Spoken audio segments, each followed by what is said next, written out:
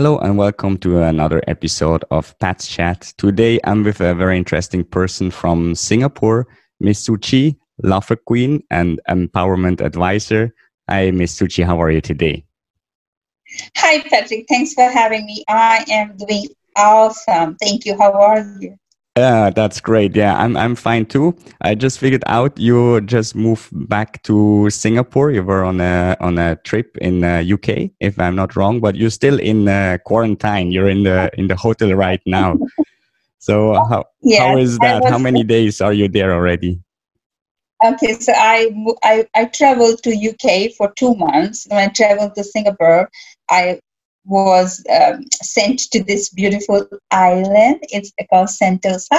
So the name of the resort is Rasa Sentosa by Shangri-La. So I'm at this five-star hotel with my balcony opening to the give me that sea view and the ships and beautiful birds and gardens. So I am really happy here.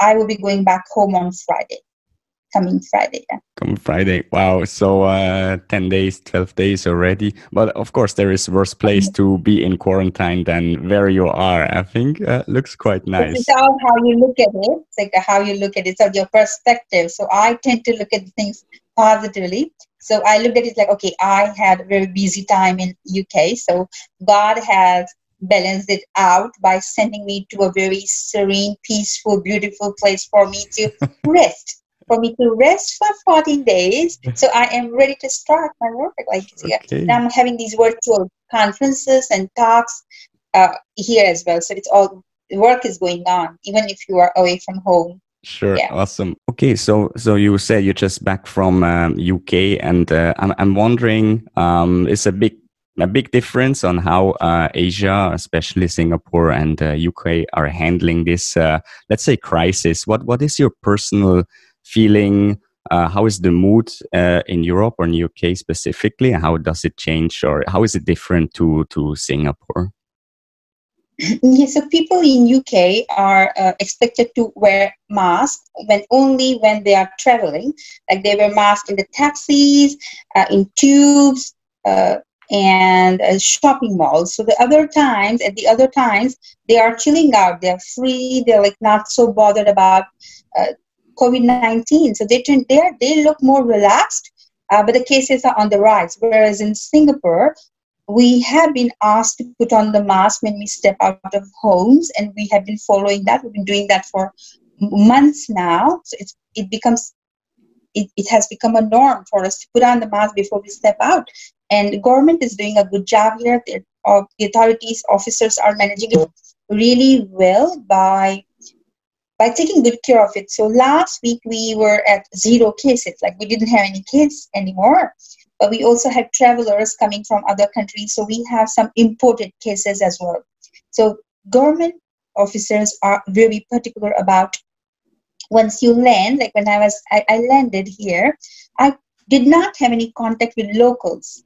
I was straight away asked to take a coach, and I was asked to come all the way to this resort, which is more or less on an island, and I had no contact with locals because I've been requested and asked, and I'm following that very religiously and very, very happily as well because I'm a responsible citizen. So I have been in my room for 10 days. I only stepped out yesterday to go for my swab test. My COVID-19 swab test was done. But it was also, again, they see how they take good care of you. You need not travel somewhere to go for your swab test, but they arranged it here in the hotel itself. So you just go down Yeah. and you get your test and you come back. So there is a very minimum or no possibility of you passing the infection to someone else if you are infected. So I would say that I'm very proud of locals, Singaporeans, and even expatriates who are following the rules and regulations and keeping Singapore as the world's safest place to be when it comes to COVID-19 infections. Thank you, Patrick. Okay, I see. So let's move into like your expertise that is really love for therapy.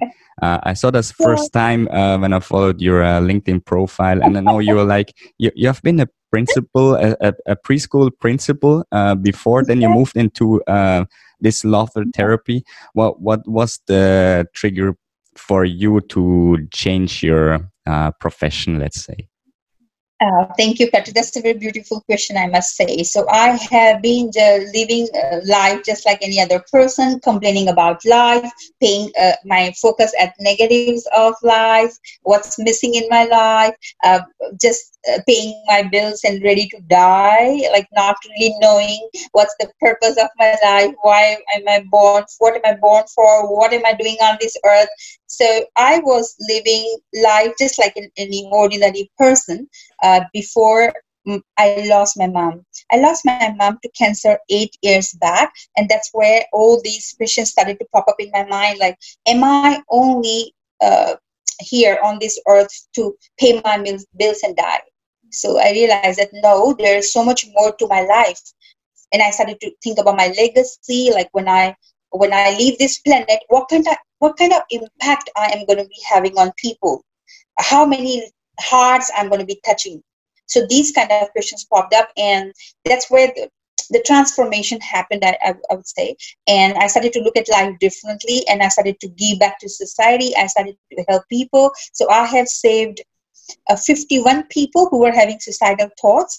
I have saved, now it's 38 people from depression, 38, 39 for depression, yeah. So I was working as a principal.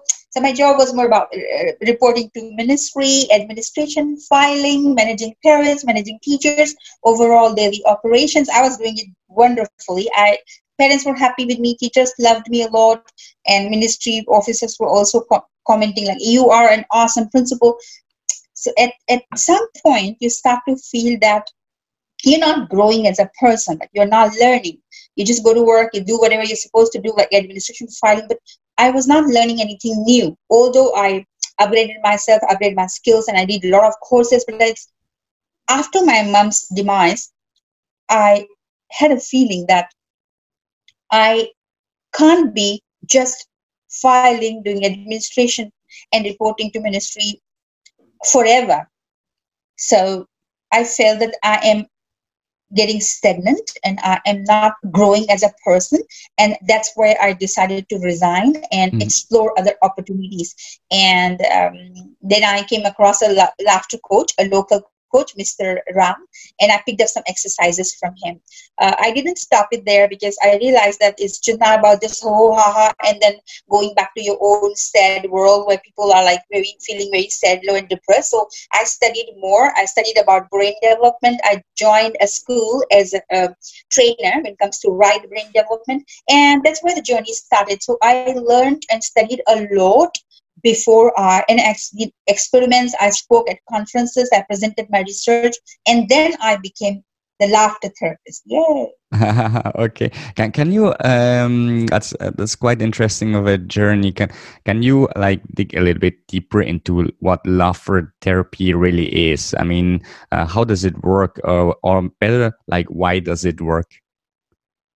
Okay, so I picked up laughter exercises, which were about just gathering together with your friends, family members, and just laugh like, oh, ha, ha, ha. And that's what I learned. So I realized that there's so much more I can do.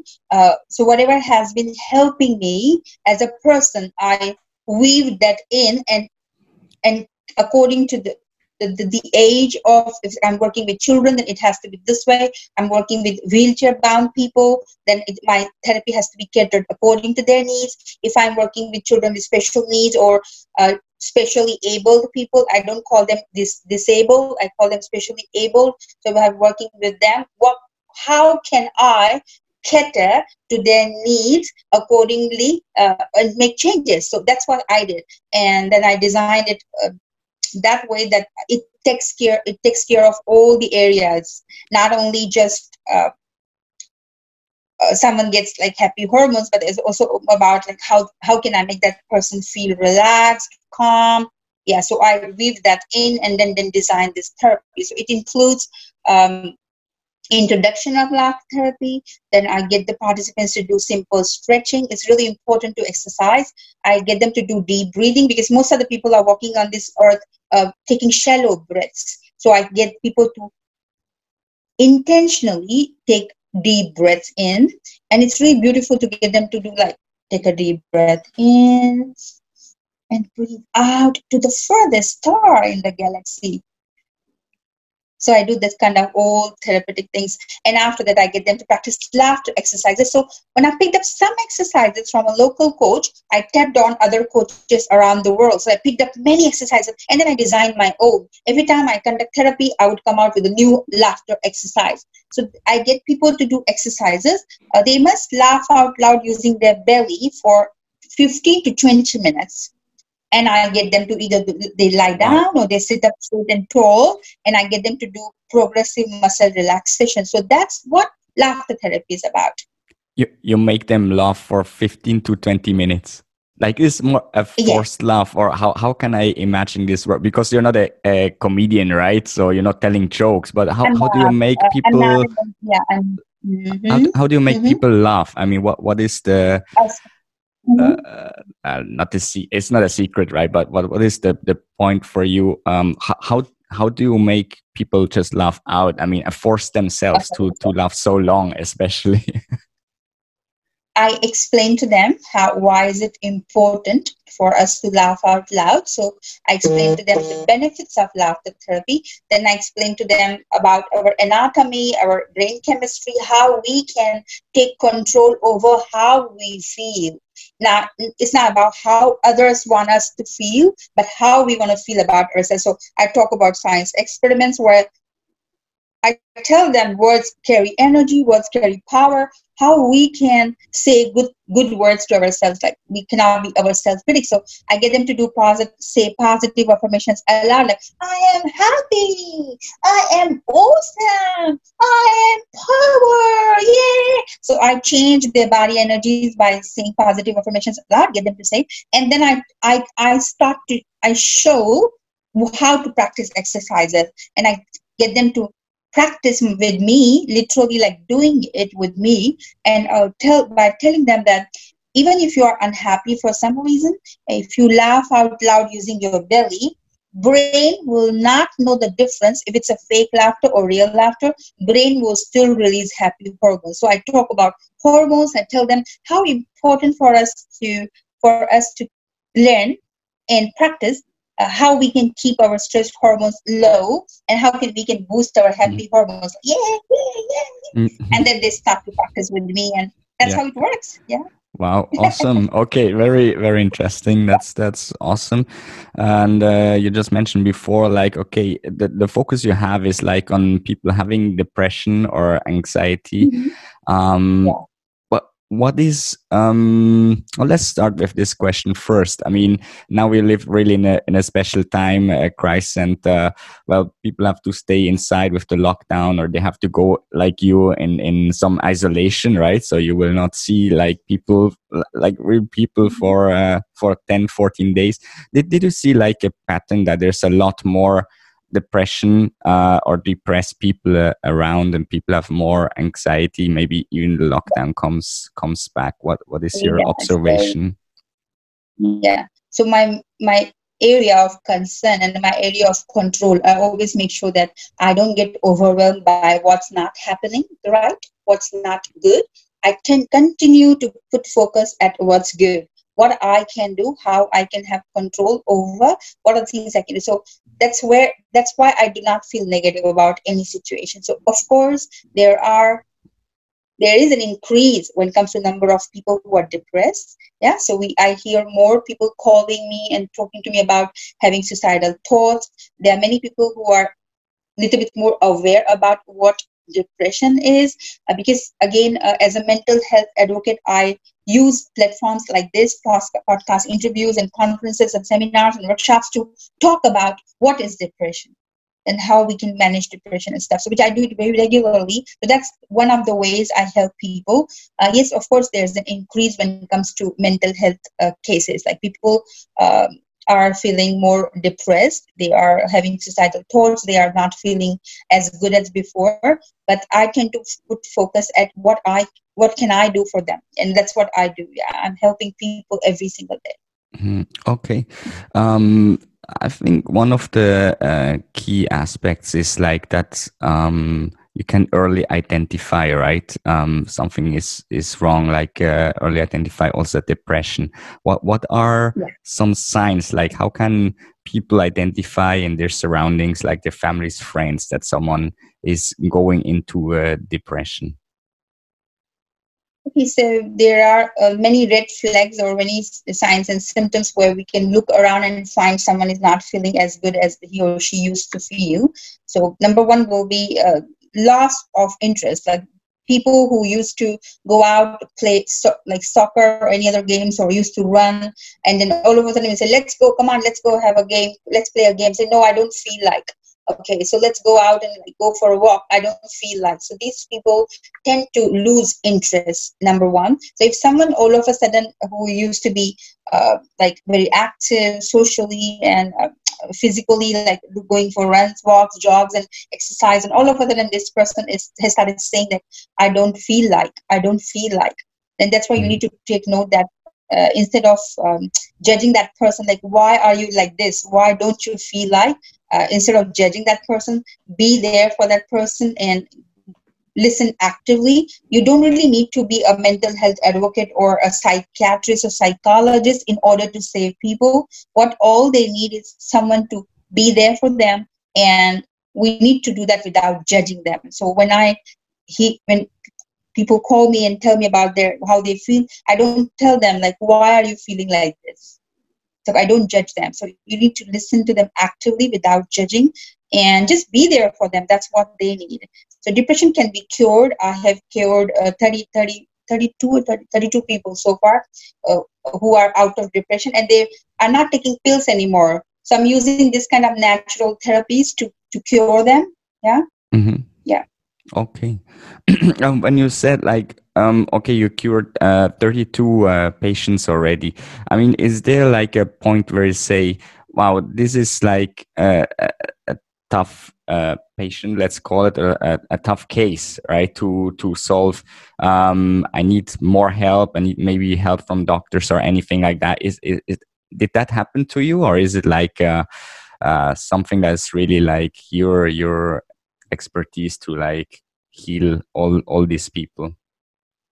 Because there are levels of, even when it comes to mental health, there are various mental health issues, not just depression. So if depression is not chronic, if depression is can be cured by like therapies, I get the clients to do it, then yes, it can surely be cured that way. But like if it's the just beginning of depression, and as like someone like me, I always create awareness about it so that I can help people at a very early stage, not when they are already like not been talking for months, or they have decided to keep quiet, or they have decided to or they're just in their own sad black world where they are thinking of committing a suicide. We don't want to wait to that stage, and we want to provide help at the early stage. Yeah. So of course, I have when I help people, I have come across people who are at early stage, and also some who are, when they look at the train, they feel like jumping on the track. So I have cured all sorts of people. Yeah. Mm-hmm. Okay. You just mentioned also like maybe the last stage of depression is suicidal thoughts, right? It's like when you really see no more way out, and then just like finish with your life. How do you? I mean, are those people still capable of like reaching out for help? Is that still possible, you think, or is it like really at a stage sometimes you don't even figure it out, right? I heard of some person, they suicide that without like any signs, so that was came more to a surprise to families. I also would like to ask the same question, like how what are the signs? How can you in a family or within friends like identify some patterns that someone is like at risk? Yeah. So as a mental health advocate who is helping to remove stigma attached to mental health, I talk about mental health very regularly, and I'm going to do that till we start to see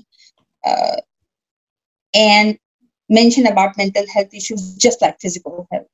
So I would be talking about it till the day people start to talk about, oh, I'm depressed, just like the way they say I'm diabetic. Yeah. So right now there is so much stigma attached to it, and due to taboo and how people in society might look at me if I say I'm depressed, people don't tend to share it. So when you mention about how to find out, so people who are depressed will not come to you. You need to look for them. So when I see someone who is usually like doing well, but not like posting this kind of depressing posts on social media platforms, or crying out for help, but very subtly, not like openly, I would just know that this person needs help. So it happened on LinkedIn when 1 year back I saw a post say, my mom called me a black sheep today. Am I not good enough to get a job as someone who washes dishes, as a cleaner? Am I not good enough? So that's what the person wrote. And I reached out, and that person has more followers than me now, and he has become a motivational speaker. So I reached out to him. I kind of mentored him, guided him, kind of groomed him, and that's how one of the stories. Like so, people who are depressed will not come to you. They will not say, "Hey, come, give me help," or "I am depressed." You will have to watch for them, and look out and assist and provide help. So that's what I do. So this most of my time when I'm not chatting in private with somebody and this and that, I'm like looking out for this kind of people and providing help. So I'm very focused at what I want to do in life. So I don't waste time. Yeah. That's for sure awesome. Let me ask you, Ms. Suchi, which is for you personally the greatest success story in this journey that you had for you personally? To be able to save lives is something which I feel very fulfilling and rewarding. So the rest of the rewards, like the top 50 most impactful people, top 20, this and that, all sorts of awards and recognitions, and people saying, I'm living in on the darkest place on this earth, and your post gave me that light, and this kind of comments, and this just keeps me going. But to be able to save lives is something I find very fulfilling, and that's what keeps me going on this path. It's like, yeah, you can do it. Come on, one more person. Come on, two more people. And I just want to reach out to as many people as I can and tell them how beautifully we are designed. It's all about knowing our anatomy, knowing our brain chemistry, and take full control over it to feel empowered. So we don't need to live our life feeling depressed, sad, and low. Once we understand, realize, and learn how powerfully we are designed, like the way we are, everybody can start to enjoy life and of course feel happy, successful, and peaceful from within. Yeah. Okay, sure. Were there cases that, or like, let's say one case that you can share with us where you felt yourself like coming to some limits, where you said like, wow, that is like more than I can really support, or like make sure that this person feels later because the case is just too complex or too complicated. And how did you deal with that? Yeah, so as I mentioned before, the mental health issues, there's not just one type. There are many types of mental health cases, right? So there was a lady who was having hallucinations. So she used to see and perceive things which are not even real. So that's what keeps her, that made her feel very anxious. So if there is some issues when it comes to just like our networks, right? Networks. So there's brain networks. If there are some issues with the connections and something which is internal, I can't really go into their brain to fix it. So that's where they need to take medication, and they need to go to see the psychiatrist, a psychologist, and go for treatment, like really treatment. Yeah. So there was a case where I attended to this lady who had not been sleeping for 10 years. She was not able to sleep at night for 10 years. Oh, wow. And Okay. her days were like haywire. So like she used to shout, scream at night, and she would continue to talk negative. Like she was not able to pay attention to her attention at what's good in her life. So I tried to do whatever I could, but that was her issues. Mental health issues were more or less like internal damage, like which had happened due to what happened with her, and that was something which I couldn't fix. So then I told the family. Of course, they trusted me and they believed in me and they shared their story. And I visited her 3 times. But then I told them that this is, and she was already seeing a psychiatrist. So they were just trying various ways. So that was internal damage was done. So that's for that. These kind of people need to be taken care by a specialist who can also provide them with medicine. Yeah.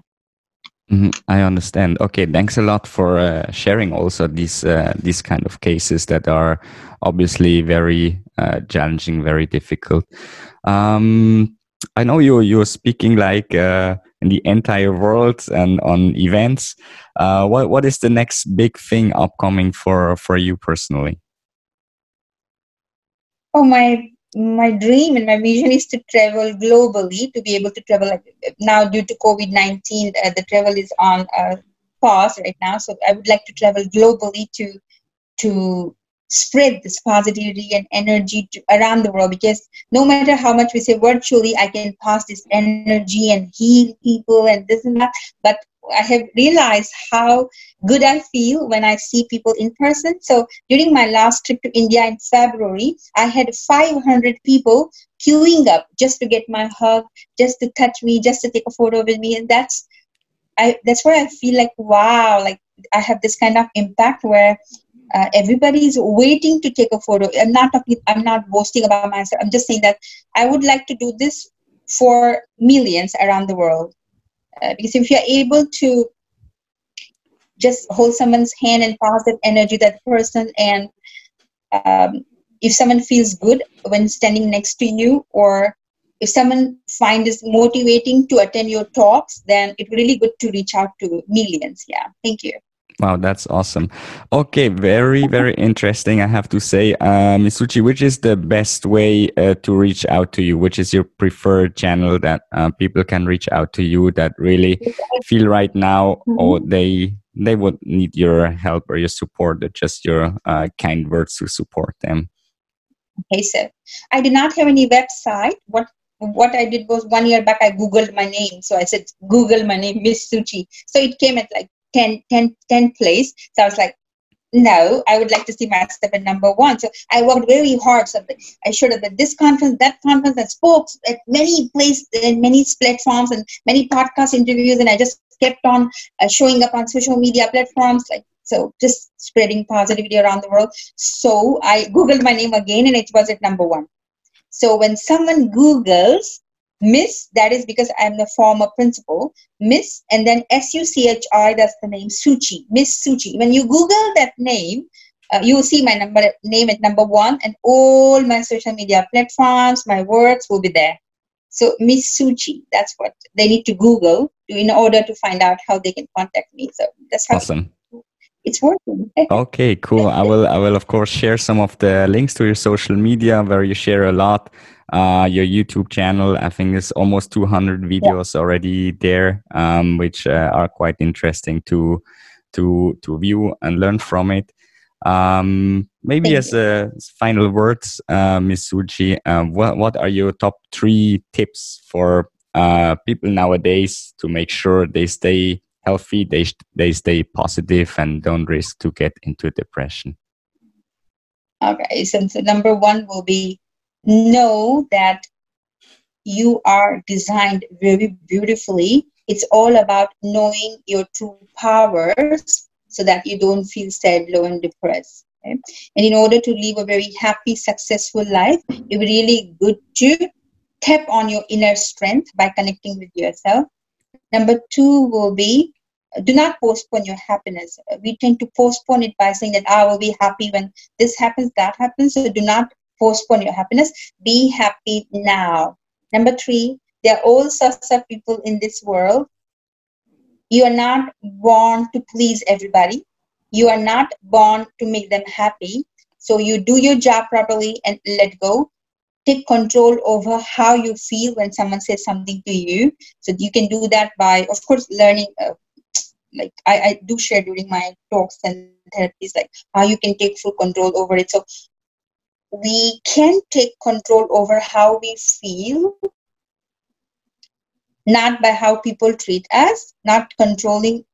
You need not have control over that, but you can always have control over how you feel by taking control over your own emotions and feelings by practicing emotional mastery. So yeah, so in order to live a very happy, successful, and peaceful life, one must work towards self-development. So it's nothing to do with like that person and this person. Like lots of people wasting their time on this earth, like this person and that person and that. Like no. It's all about working from that victor mindset, not from a victim mindset. Like, oh, I'm so poor. You have to come out of that. Like, yay! Okay, fantastic. I like that. Thank you so much, Miss Suchi, for sharing all that, sharing your experience, sharing your knowledge. Really greatly appreciate that and appreciate your time also. Thank you, Patrick, for having me. Sure. It's a pleasure. Thanks so much, and thanks to the audience for watching that episode. I hope it was helpful for you.